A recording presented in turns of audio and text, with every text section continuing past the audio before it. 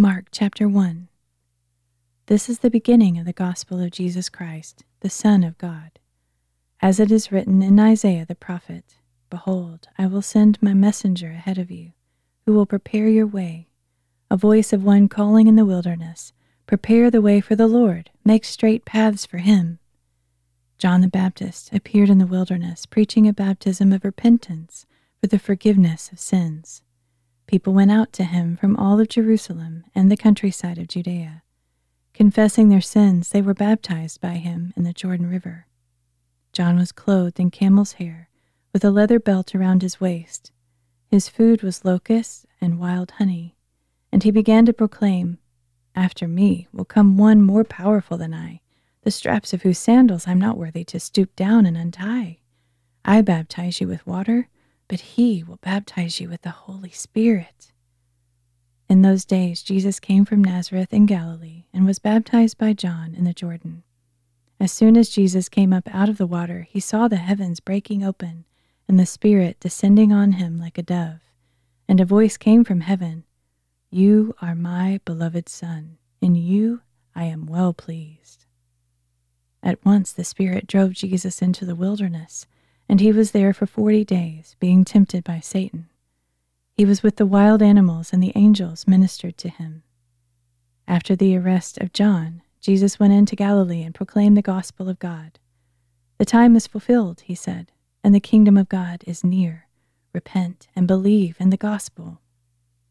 As Jesus was walking beside the Sea of Galilee, he saw Simon and his brother Andrew.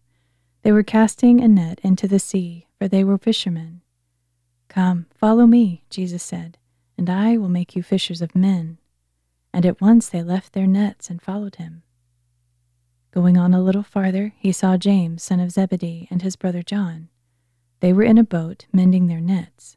Immediately Jesus called them, and they left their father Zebedee in the boat with the hired men and followed him.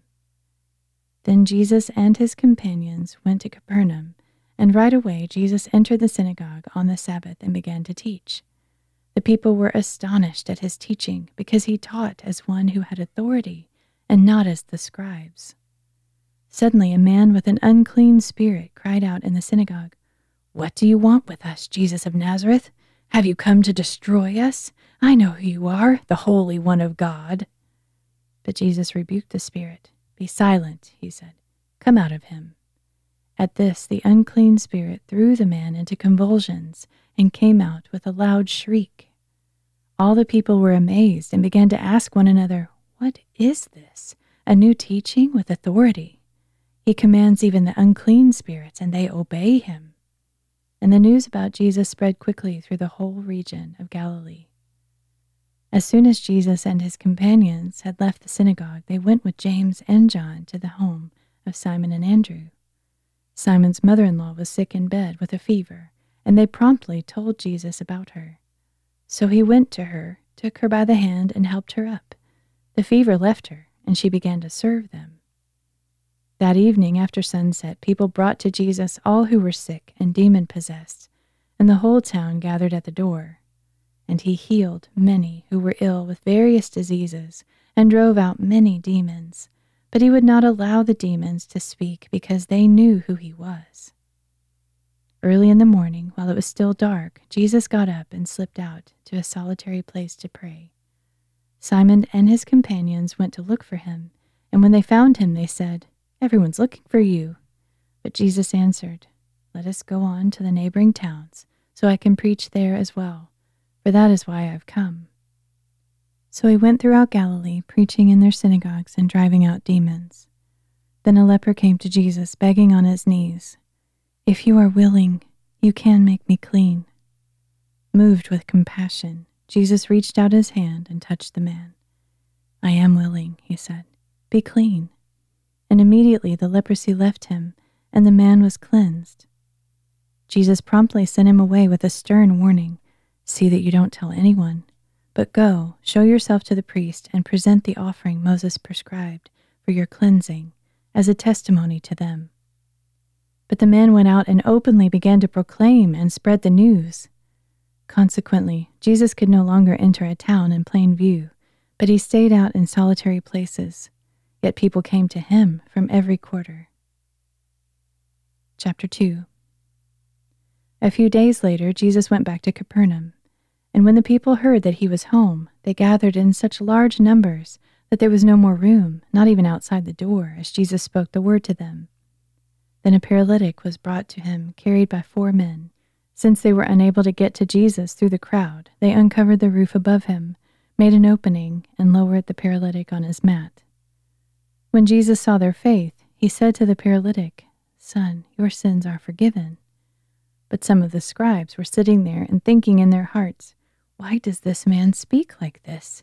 He is blaspheming. Who can forgive sins but God alone?"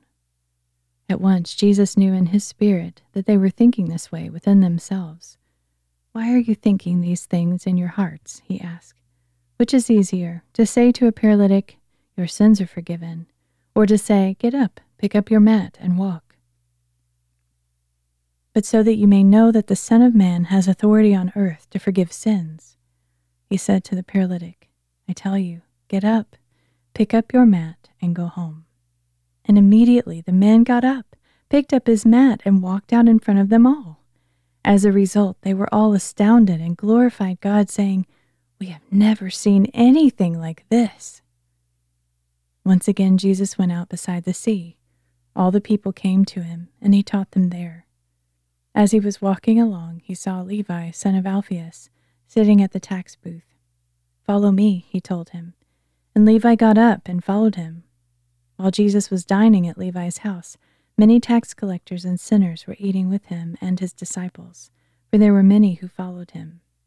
When the scribes, who were Pharisees, saw Jesus eating with these people, they asked his disciples, "Why does he eat with tax collectors and sinners?" On hearing this, Jesus told them, "It is not the healthy who need a doctor, but the sick. I have not come to call the righteous, but sinners."